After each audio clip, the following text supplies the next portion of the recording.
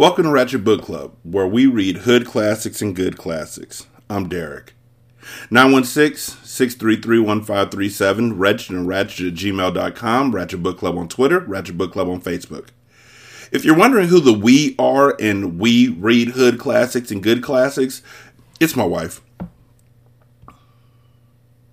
Sometimes, y'all who just got started with The Princess Bride, and I appreciate it. If you go back and listen to the other stories, which I really hope you do, because they're all really good, except for Horson, but it's really good how I read it. And The Coldest Winter Ever. And Loving My Wife and Her Sister 2, Part 2 and Part 3. But the way I read them makes them great. Anyhow, if you go back, sometimes she's in the background, and she'll pop in with her thoughts and her comments and everything like that.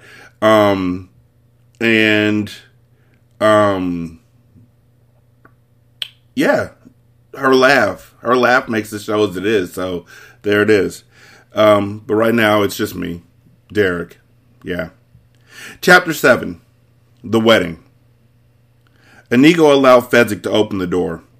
Not because he wished to hide behind the giant's strength, but rather because the giant's strength was crucial to their entering. Also, I want to mention, this whole thing, the Zoo of Death, I hope I gave y'all enough time to ruminate on it and be like, what the heck is the Zoo of Death? Because the Zoo of Death was not in the movie. Not a peep.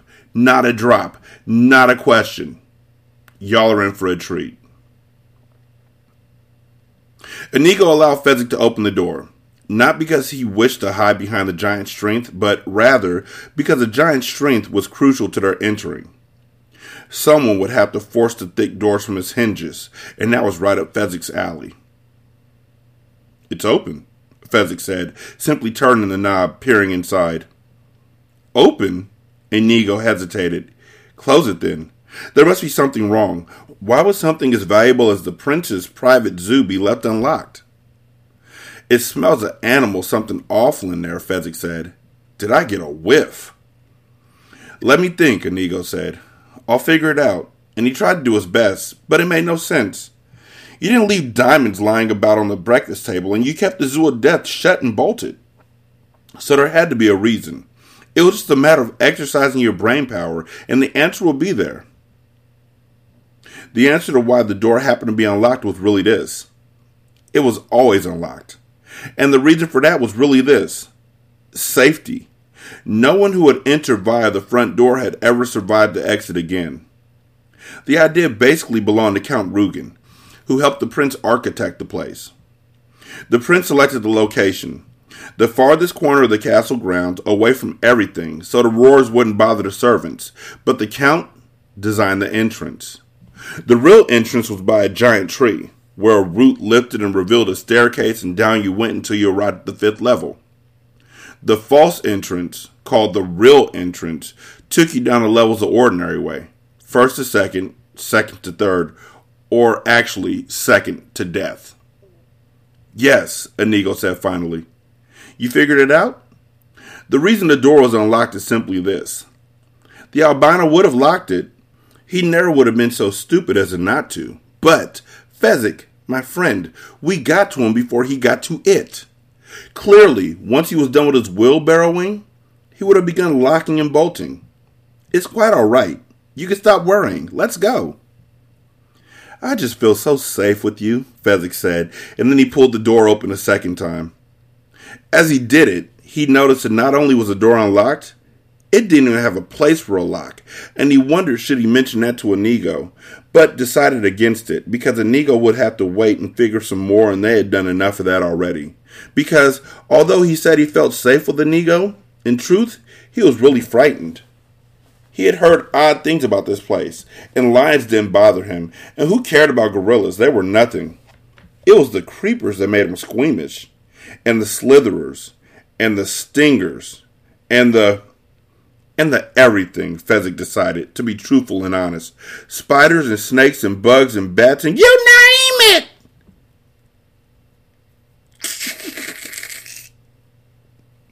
He just wasn't very fond of any of them. "Still smells of animals," he said, and he held the door open for Inigo. And together, stride for stride, they entered the Zoo of Death, the great door shutting silently behind them. Quite a bizarre place, Inigo said, moving past several large cages in which there were cheetahs and hummingbirds and other swift things. At the end of the hall was another door with a sign above it saying, "To Level 2." They opened that door and saw a flight of stairs leading very steeply down. "Careful," Inigo said. "Stay close to me and watch your balance."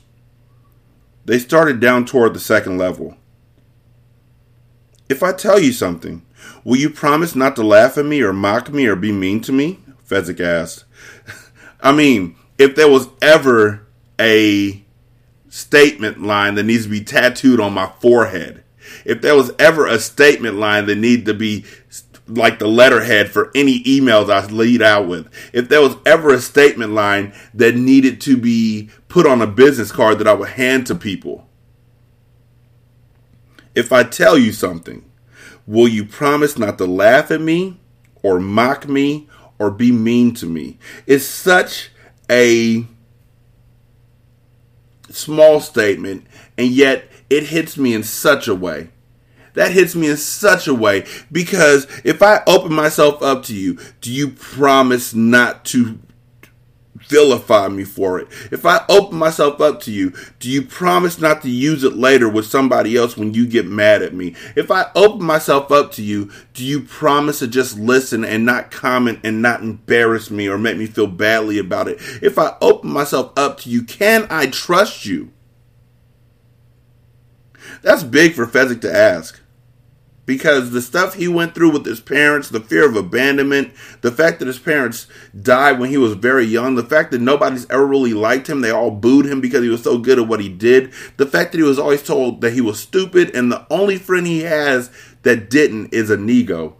And he has to trust, even now, years into the relationship, months into the relationship, I say years, at least like 2 years.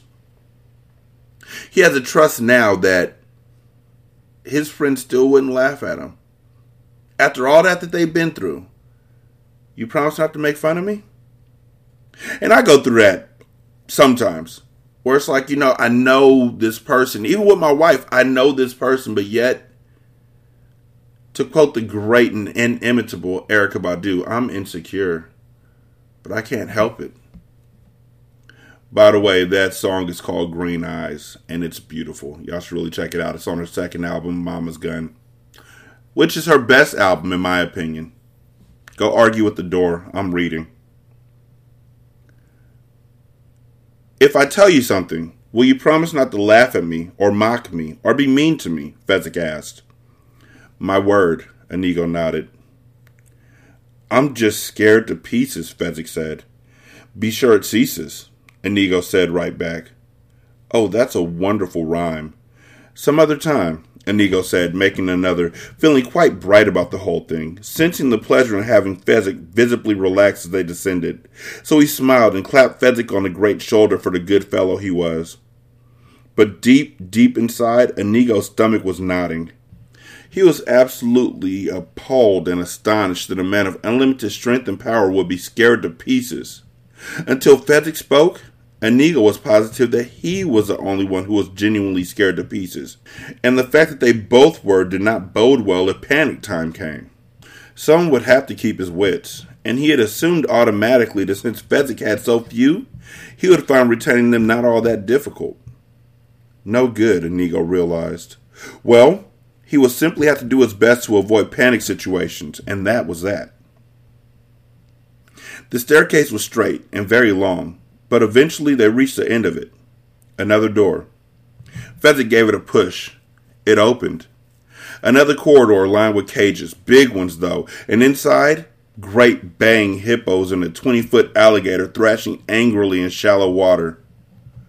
"We must hurry," Inigo said, picking up the pace, much as we might like to dawdle, and he half ran towards a sign that said to Level 3. Inigo opened the door and looked down, and Fezzik peered over his shoulder. Inigo said. This staircase was different.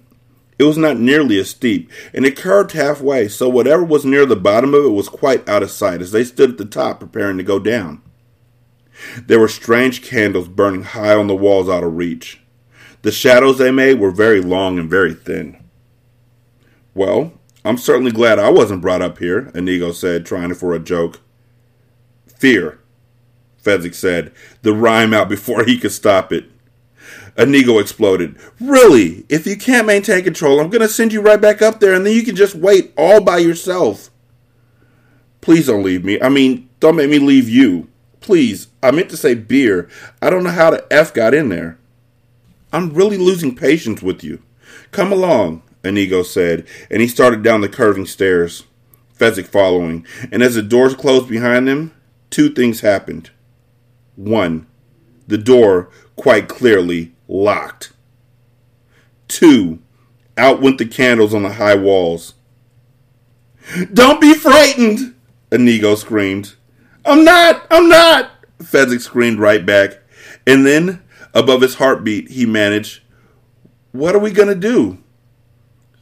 Simple, said Inigo after a while. Are you frightened too? Asked Fezzik in the darkness. Not remotely, Inigo said with great care. And before, I meant to say easy. I don't know how that got in there. Look, we can't go back and we certainly don't want to stay here. So we just must keep on going as we were before these little things happened. Down is our direction, Fezzik, but I can tell you're a bit edgy about all this, so, out of the goodness of my heart, I will let you walk down not behind me, and not in front of me, but right next to me, on the same step, stride for stride, and you put an arm around my shoulder, because that'll probably make you feel better, and I, so as to not make you feel foolish, will put an arm around your shoulder, and thus, safe, protected, together, we will descend. Will you draw your sword with your free hand? I already have. Will you make a fist with yours? Oh, it's clenched. Then let's look on the bright side. We're having an adventure, Fezzik, and most people live and die without being as lucky as we are. They moved down one step, then another, then two, then three, as they got the hang of it. Why do you think they locked the door behind us? Fezzik asked as they moved. To add spice to our trip, I suspect, replied Inigo. It was certainly one of his weaker answers, but the best he could come up with. Here's where the turn starts, said Fezzik, and they slowed, making the sharp turn without stumbling, continuing on down. And they took away the candles for the same reason? Spice? Most likely. Don't squeeze me quite so hard. Don't you squeeze me quite so hard. By then, they knew they were in for it.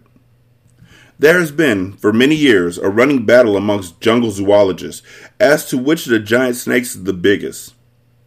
The anaconda men are forever trumpeting the Orinoco specimen that weighed well over 500 pounds, while the python people never fail to reply by pointing out that the African rock found outside the Zambezi measured 34 feet 7 inches.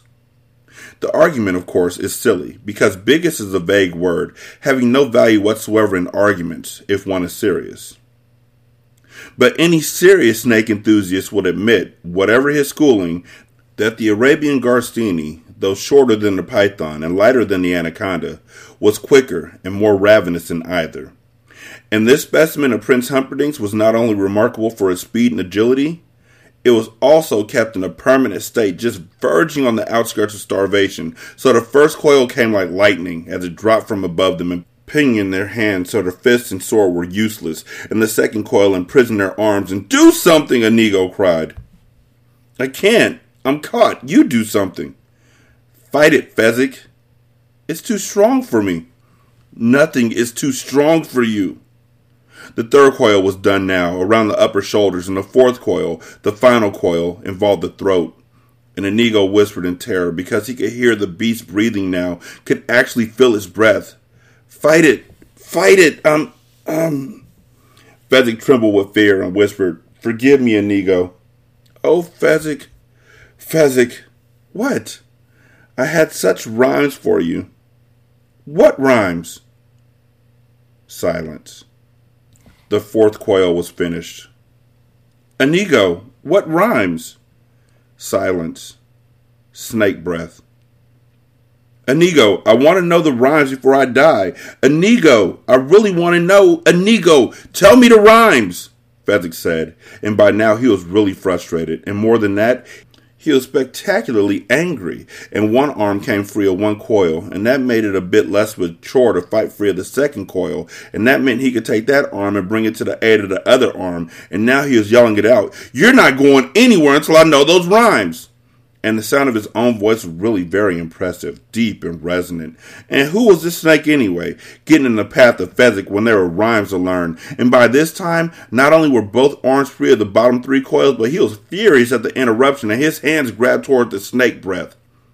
And he didn't know if snakes had necks or not, but whatever it was you called that part that was under his mouth, that was the part he had between his great hands, and he gave it a smash against the wall, and the snake hissed and spit, but the fourth coil was looser. So Fezzik smashed it again the third time, and then he brought his hands back a bit for leverage and began to whip the beast against the walls like a native washerwoman beating a skirt against rocks. And when the snake was dead, Inigo said, "Actually, I had no specific rhymes in mind. I just had to do something to get you into action." Fezzik was panting terribly from his labors. "You lied to me is what you're saying. My only friend in all my life turns out to be a liar." He started tromping down the stairs, Inigo stumbling after him. I mean, I understand where Fezzik's coming from. That's manipulation right there. Like, straight up. And I've read books where, like, Kareem Abdul-Jabbar, basketball player, by the way. He was in high school and was playing a game, and his coach, who's white, at halftime, the team was down, I think, by like 4 points.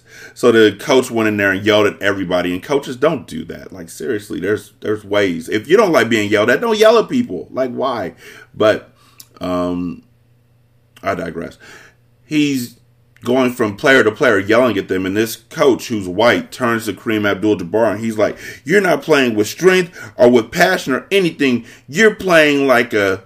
And because this is a kid's book, I'm not going to say the word, but y'all know the word because I say it all the time in my other episodes where I'm reading grown books, urban books. So, yeah. Then after Kareem came out and played the game that he usually plays anyway, because he's Kareem Abdul-Jabbar, and one bad half doesn't mean he's going to have a bad game. He came out and they won. The coach runs up to him all excited and someone was like, "See, I knew it. I knew me calling you that would fire you up. It was a risk that I was willing to take. I knew it would work." Dude, you literally just said the word of all words that white people shouldn't say to your star player who trusted you implicitly because you were upset. That's how people are, fam. Y'all got to be on the lookout. And don't be mad when they show you who they are. Just expect that eventually they're going to show you who they are. Fezzik reached the door at the bottom and threw it open and slammed it, with Inigo just managing to slip inside before the door crashed shut. It locked immediately. At the end of this corridor, the 2 level 4 sign was clearly visible, and Fezzik hurried towards it. Inigo pursued him, hurrying past the poisoners, the spitting cobras and gaboon vipers, and, perhaps most lethal of all, the lovely tropical stonefish from the ocean outside India. "I apologize," Inigo said. "One lie in all these years. That's not such a terrible average when you consider it saved our lives."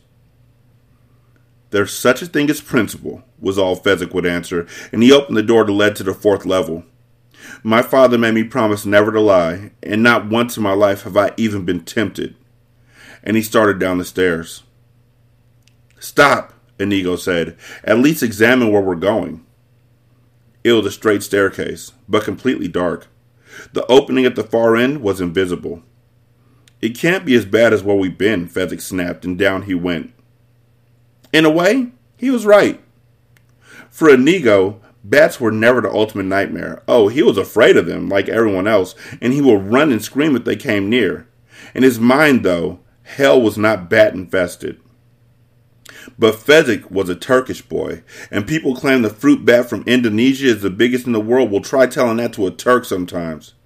Try telling that to anyone who's heard his mother scream, "Here come the king bats!" followed by the poisonous fluttering of wings. "Here come the king bats!" Fezzik screamed, And he was quite literally, as he stood halfway down the dark steps, paralyzed with fear. And behind him now, doing his best to fight the darkness, came Inigo. And he had never heard that tone before. Not from Fezzik. And Inigo didn't want bats in his hair either. But it wasn't worth that kind of fright. So he started to say, "What's so terrible about King Bats?" But what was all he had time for before Fezzik cried, "Rabies! Rabies!" And that was all Inigo needed to know. And he yelled down Fezzik, and Fezzik still couldn't move. So Inigo fell for him in the darkness as the fluttering grew louder, and with all his strength he slammed the giant on the shoulder, hollering, "Down!" And this time Fezzik went to his knees, obediently. And that wasn't enough, not nearly. So Inigo slammed him again, crying, "Flat! Flat! All the way down!" Until Fezzik lay on the black stairs, shaking, and Inigo knelt above him, the great six-fingered sword flying into his hands. And this was it. This was a test to see how far down the 90 days of brandy had taken him.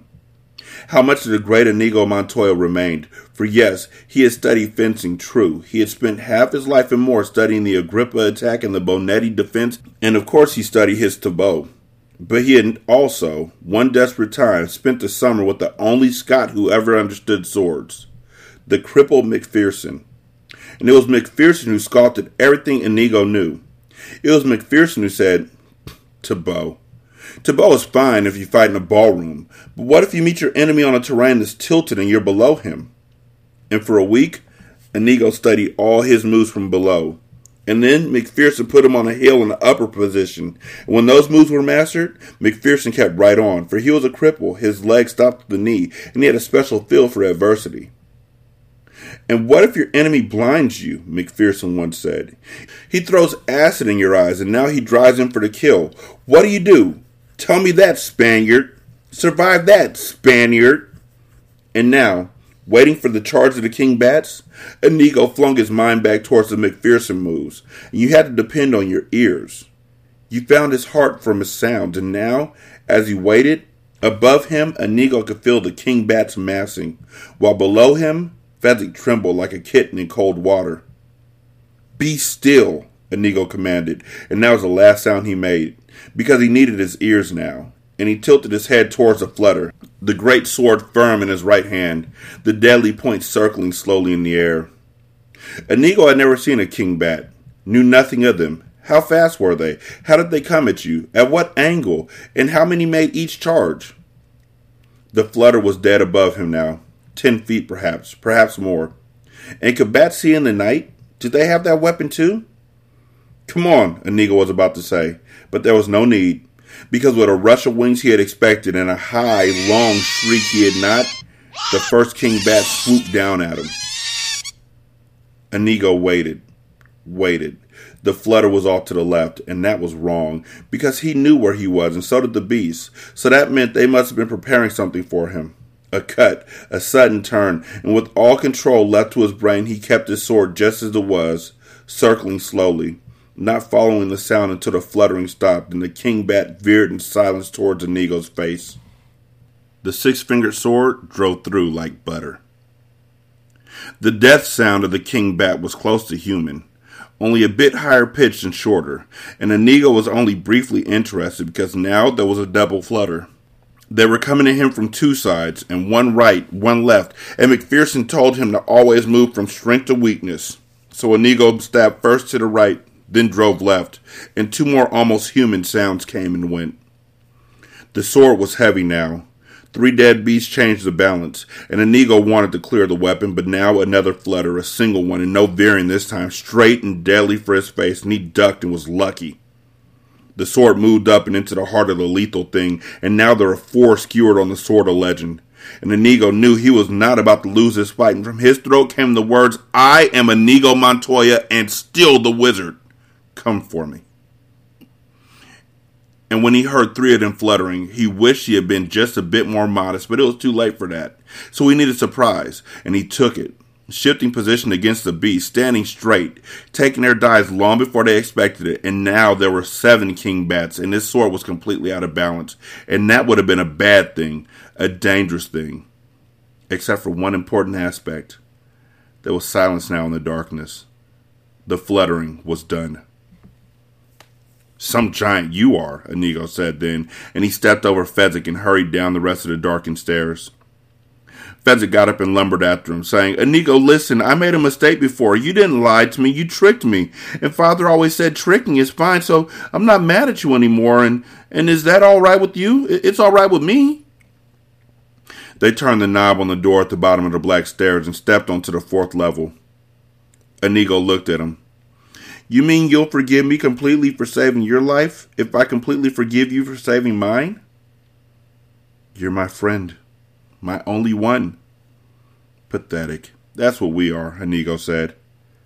Athletic. That's very good, Inigo said. So Fezzik knew they were fine again. They started towards the sign that said to level 5, passing strange cages. This the worst yet, Inigo said, and then he jumped back, because behind a pale glass case, a blood eagle was actually eating what looked like an arm. And on the other side there was a great black pool, and whatever was in it was dark and many-armed, and the water seemed to get sucked towards the center of the pool where the mouth of the thing was. Hurry, Inigo said, and he found himself trembling at the thought of being dropped into the black pool. They opened the door and looked down towards the 5th level. Stunning.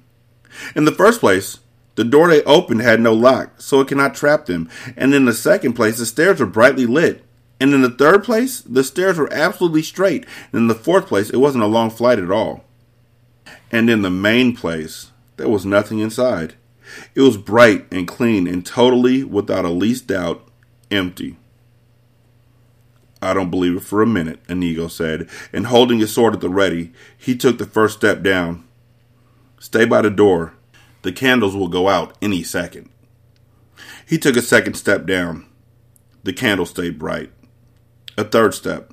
The 4th. There were only about a dozen steps in all, and he took 2 more, stopping in the middle.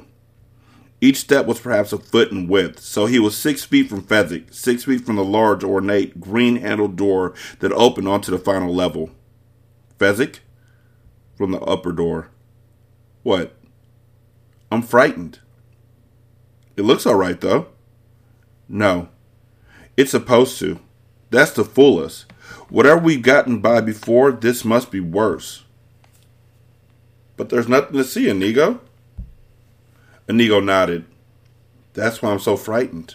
He took another step down toward the final, ornate, green-handled door. Another. 4 steps to go.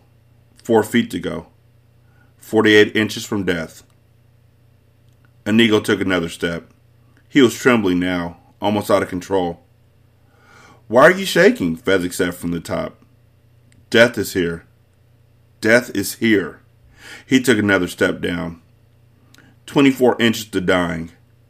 Can I come join you now? Inigo shook his head. No point in your dying too. But it's empty. No. Death is here. Now he was out of control. If I could see it, I could fight it. Fezzik didn't know what to do. I'm Inigo Montoya the wizard. Come for me. He turned around and around, sword ready, studying the brightly lit staircase. Now you're scaring me, Fezzik said, and he let the door close behind him and started down the stairs. Inigo started up after him, saying, No. They met on the 6th step. 72 inches from death now. The green speckled recluse doesn't destroy as quickly as a stonefish. And many think the mamba brings more suffering, what with the ulcerating and all. But gram for gram, nothing in the universe comes close to the green speckled recluse. Amongst other spiders, compared with the green speckled recluse, the Black Widow was a rag doll. Prince Humperdinck's recluse lived behind the ornate green handle on the bottom door. She rarely moved, unless the handle turned. Then she struck like lightning. On the 6th stair, Fezzik put his arm around Inigo's shoulder. We'll go down together, step by step. There's nothing here, Inigo. To the 5th step. There has to be. Why? Because the prince is a fiend, and Rugen is his twin in misery, and this is their masterpiece. They moved to the 4th step. That's wonderful thinking, Inigo, Fezzik said loud and calmly, but inside, he was starting to go to pieces. Because here he was, in this nice bright place, and his one friend in all the world was cracking from the strain.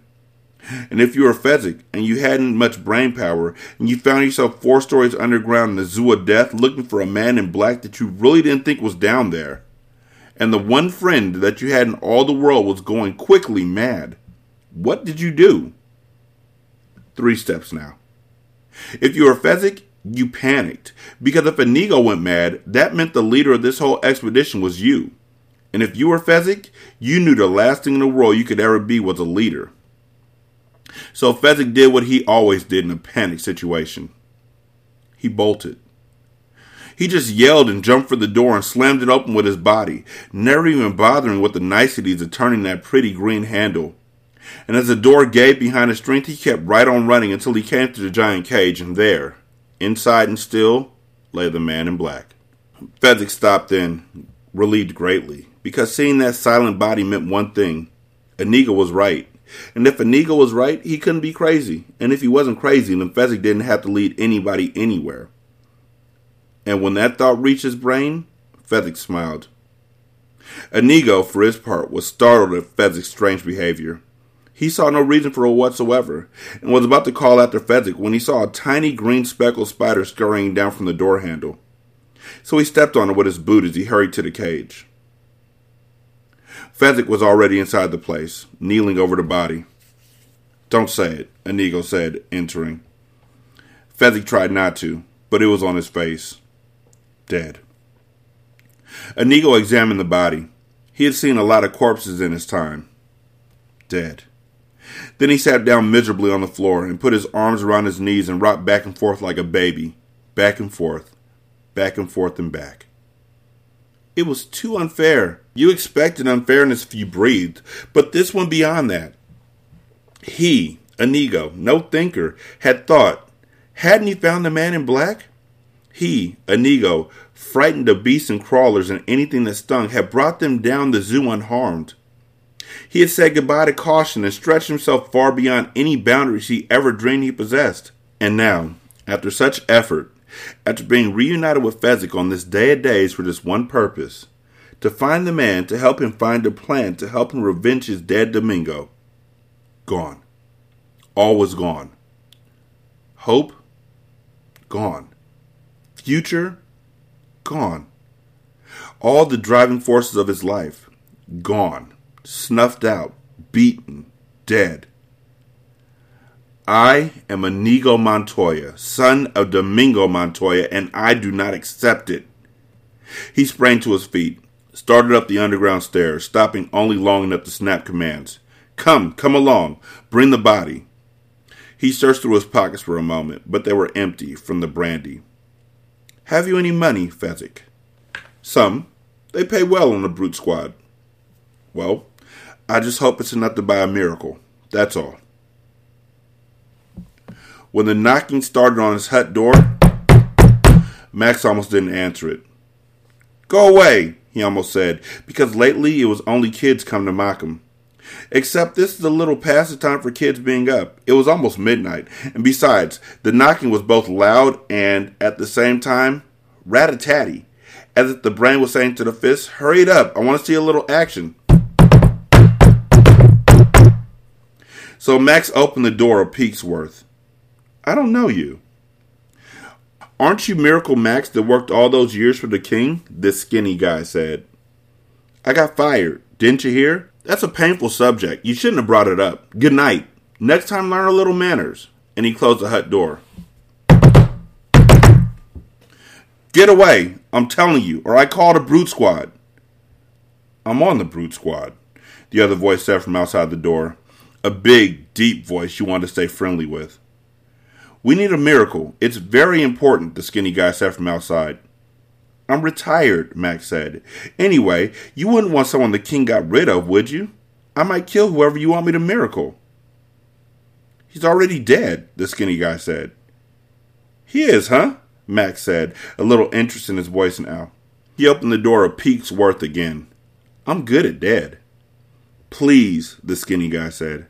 Bring him in. I'm not making no promises, Miracle Max answered after some thought. This huge guy and this skinny guy brought in this big guy and put him on the hut floor. Max poked at the corpse. Not so stiff as some, he said.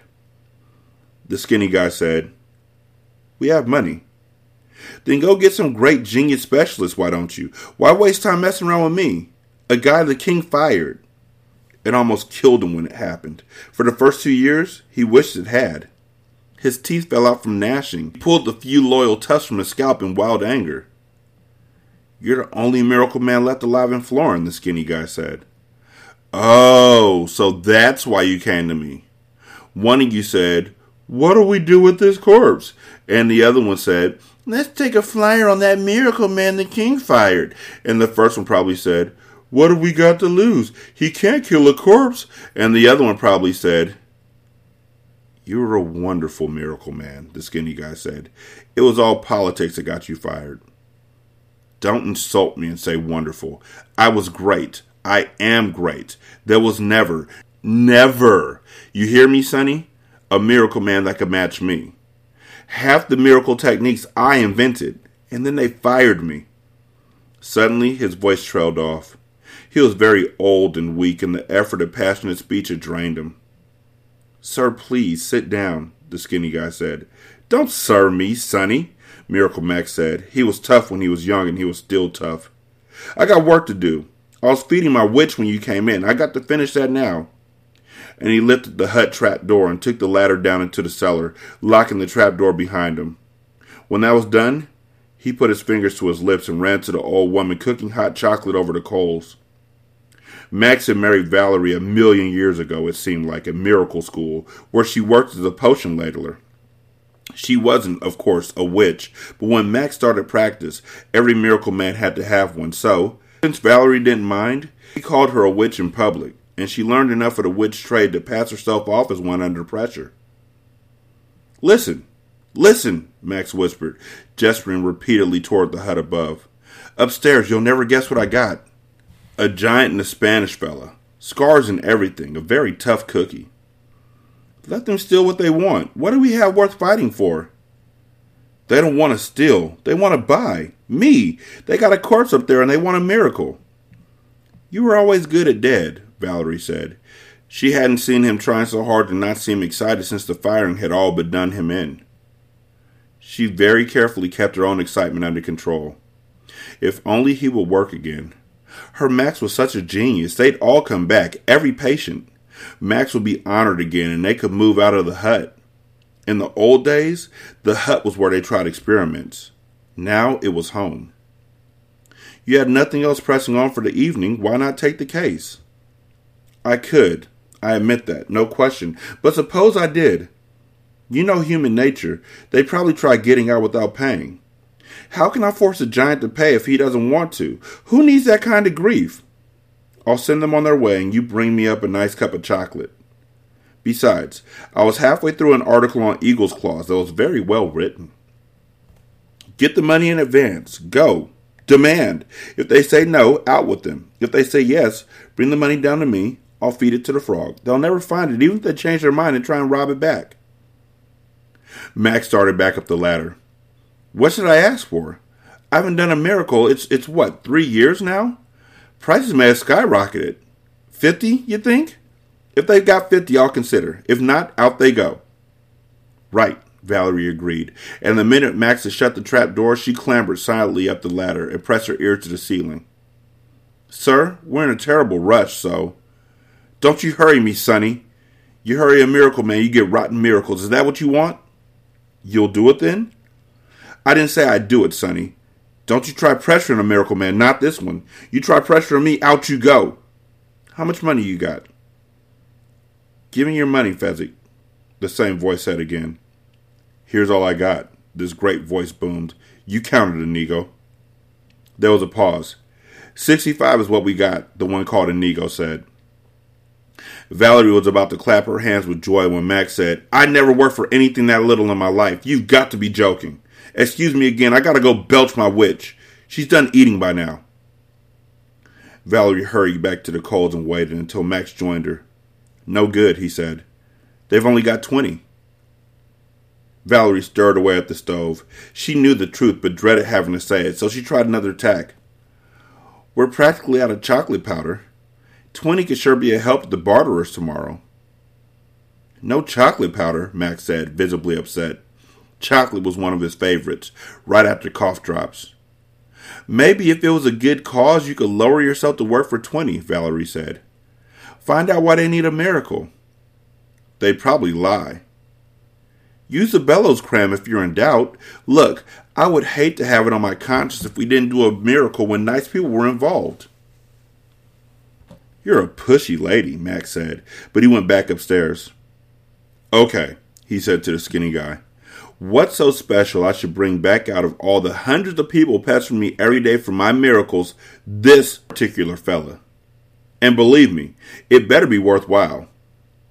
Inigo was about to say, so he could tell me how to kill Count Rugen, but that didn't quite sound like the kind of thing that would strike a cranky miracle man as aiding the general betterment of mankind.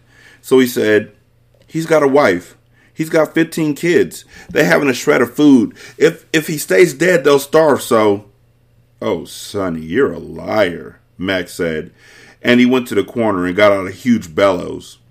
I'll ask him, Max grunted, lifting the bellows towards Wesley. He's a corpse. He can't talk, Inigo said. We've got our ways, is all Max would answer. And he stuck the huge bellows way down Wesley's throat and started to pump. You see, Max explained as he pumped, there's different kinds of dead. There's sort of dead, mostly dead, and all dead. This fella here, he's only sort of dead, which means there's still a memory inside. There's still bits of brain. You apply a little pressure here, a little more there, sometimes you get results. Wesley was beginning to swell slightly now from all the pumping. What are you doing? Fezzik said, starting to get upset. Never mind, I'm just filling his lungs. I guarantee you it ain't hurting him. He stopped pumping the bellows after a few moments more, and then started shouting into Wesley's ear. What's so important? What's here worth coming back for? What you got waiting for you? Max carried the bellows back to the corner, then got out a pen and paper. It takes a while for that to work its way out, so you might as well answer me some questions. How well do you know this guy?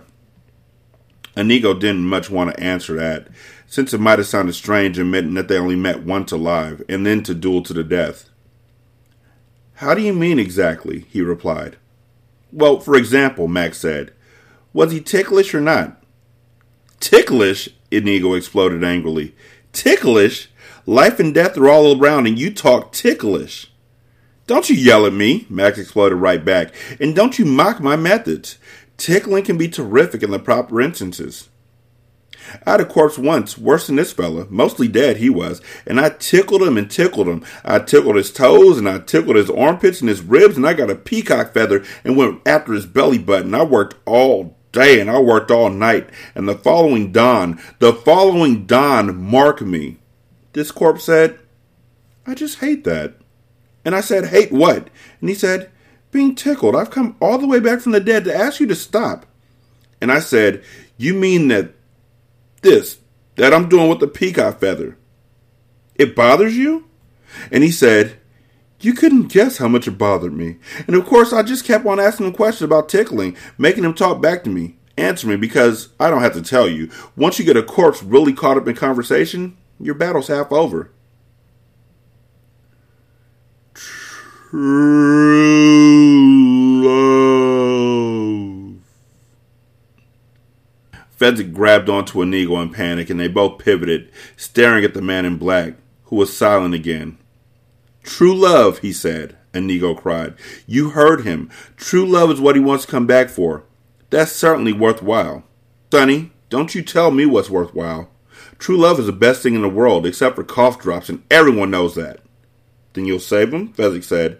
Yes, absolutely, I would save him if he had said true love, but you misheard, whereas I, being an expert on the bellows cram, will tell you what any qualified tongue man will be only happy to verify, namely, that the F sound is the hardest for the corpse to master, and that it therefore comes out as V. And what your friend said was to blove, by which he meant, obviously, to bluff. Clearly, he's either involved in a shady business deal or a card game in which to win, and that is certainly not reason enough for a miracle. I'm sorry, I never changed my mind once it's made up. Goodbye. Take your corpse with you. Liar! Liar! shrieked suddenly from the now open trap door. Miracle Max whirled. "Back, witch!" he commanded. "I'm not a witch, I'm your wife." She was advancing on him now, an ancient, tiny fury. "And after what you've just done, I don't think I want to be that anymore." Miracle Max tried to calm her, but she was having none of it. "He said true love, Max. Even I could hear it. True love. True love." "Don't go on," Max said, and now there was pleading coming from somewhere. Valerie turned towards Inigo. "He's rejecting you because he's afraid. He's afraid he's done, that the miracles are gone from his once majestic fingers." "Not true," Max said. "You're right," Valerie agreed. "It isn't true. They never were majestic. Max, you were never any good." "The ticklish cure. You were there. You saw." "A fluke. All the drowners are returned." "Chance." "Valerie, we've been married 80 years. How can you do this to me?" "Because true love is expiring, and you haven't got the decency to tell why you won't help." "Well, I do, and I say this. Prince Humperdinck was right to fire you." "Don't say that name in my hut, Valerie. You made a pledge to me you'd never breathe that name." "Prince Humperdinck, Prince Humperdinck, Prince Humperdinck. At least he knows a phony when he sees one." Max fled towards the trap door, his hands going to his ears. "But this is his fiancée's true love," Inigo said then. "If you bring him back to life, he'll stop Prince Humperdinck's marriage." Max's hands left his ears. "This corpse here, he comes back to life, Prince Humperdinck suffers?" "Humiliations galore," Inigo said. "Now that's what I call a worthwhile reason," Miracle Max said. "Give me the 65. I'm on the case." He knelt beside Wesley. He said. "What?" Valerie said. She knew that tone. "While you were doing all that talking, he slipped from sort of to mostly." Valerie tapped Wesley in a couple of places. "Stiffening," she said. "You have to work around that."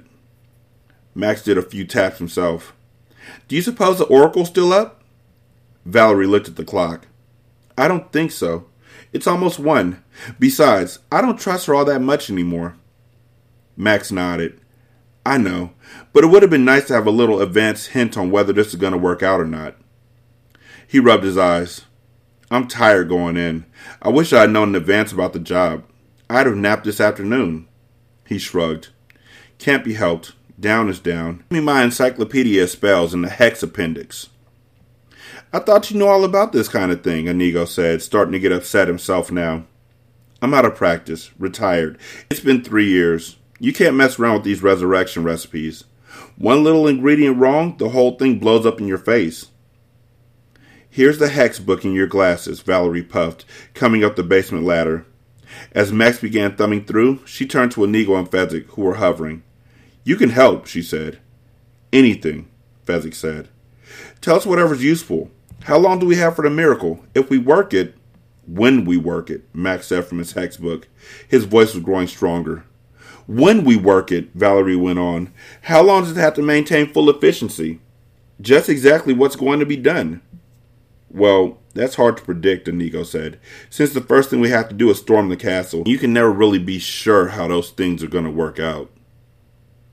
"An hour pill should be about right," Valerie said. "Either it's going to be plenty or you'll both be dead, so why not say an hour?" "We'll all 3 be fighting," Inigo corrected. "And then, once we storm the castle, we have to stop the wedding, steal the prince, and make our escape, allowing space in there somewhere for me to duel Count Rugen." Visibly, Valerie's energy drained. She sat wearily down. "Max," she said, tapping his shoulder.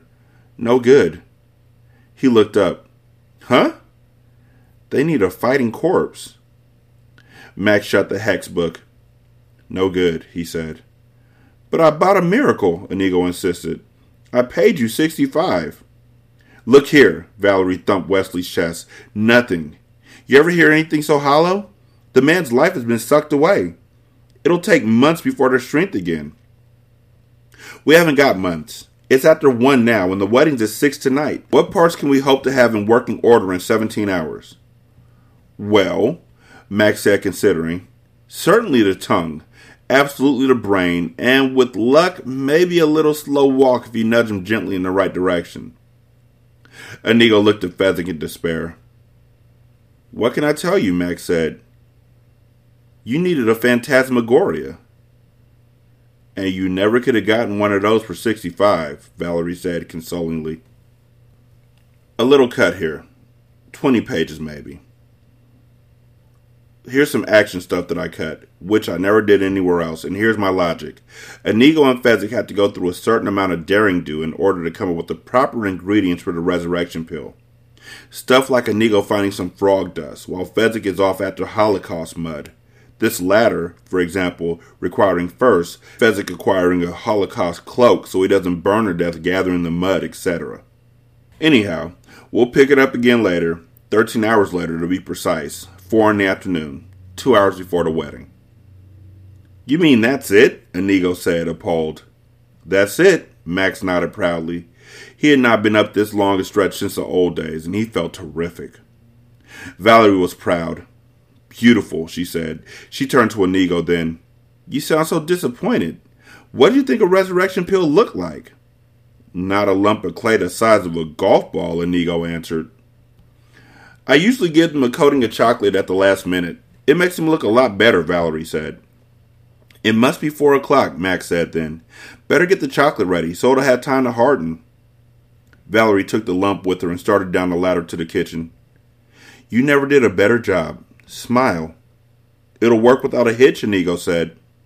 Max nodded very firmly, but he did not smile. There was something in the back of his mind bothering him. He never forgot things, not important things, and he didn't forget this either. He just didn't remember it in time. 916-633-1537, Wretched and Ratchet at gmail.com, Ratchet Book Club on Twitter, Ratchet Book Club on Facebook. Leave a review on Spotify. If you're using Spotify, it only takes a few seconds. I'm not sure if Apple users have this option. Honestly, I'm not trying to be facetious or laugh at y'all or anything. I do that anyway. But I'm not quite sure if y'all have the review option yet. But if you do, at the top of the show, my show, Ratchet Book Club, where the actual title is, right underneath where it says following, there's a little press button. It says 5.0 because, 5-star ratings are great.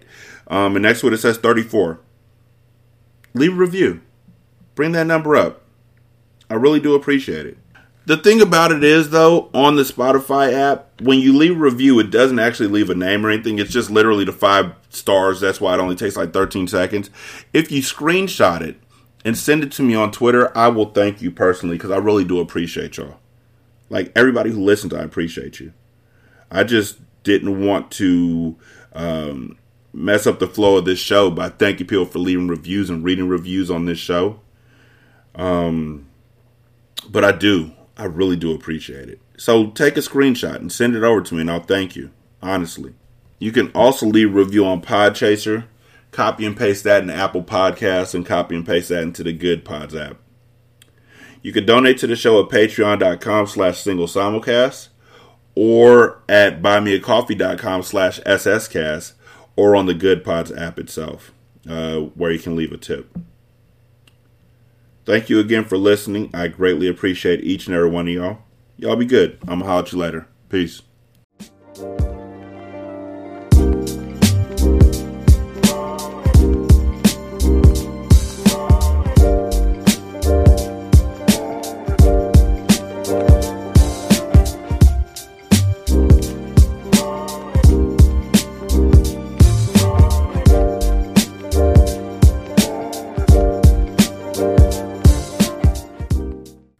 The intro and outro to Ratchet Book Club is by That Kid Garan, and it's called Goodbyes. You can email him at tkgbeats94@gmail.com for more information on how to lease this beat. This is Single Simulcast.